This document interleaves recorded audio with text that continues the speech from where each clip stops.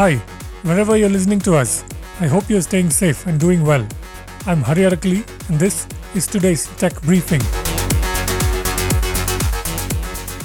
Apple will make and release its latest smartphone, the iPhone 14, in India 2 months after it comes out in China, narrowing the gap between its main production facility and the small but growing one in India, Bloomberg reported on August 23rd.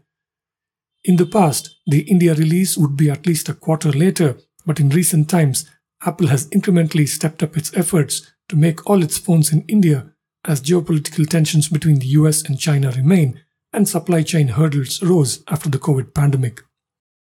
Analysts who track Apple closely, such as Ming-Chi Kuo, had predicted a simultaneous China-India release, but Apple and its main iPhone contract manufacturer, Foxconn Technology Group, have concluded that that won't be feasible this year after a study, according to Bloomberg.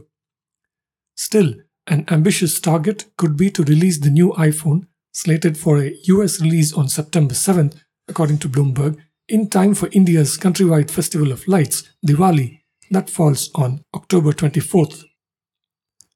Facebook, now known as Meta, yesterday began to roll out its metaverse accounts and profiles.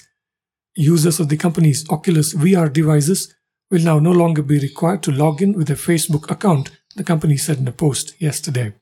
New users of Meta VR devices can create an account using an email address, Facebook or Instagram account. When they first put on their headsets, they'll get a code to pair with the Oculus mobile app. From there, they can continue with Facebook or Instagram or use the email address to create a Meta account.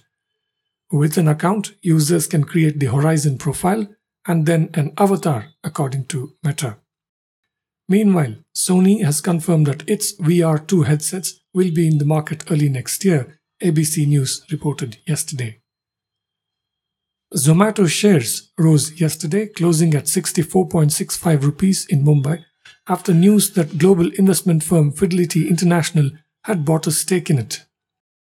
Funds under the management of Fidelity's FMR LLC and its direct and indirect subsidiaries and FIL Limited and its direct and indirect subsidiaries acquired more than 40 crore shares or a 5.06% stake in Zomato on August 18th from the open market, the investment firm said in a filing with the Bombay Stock Exchange.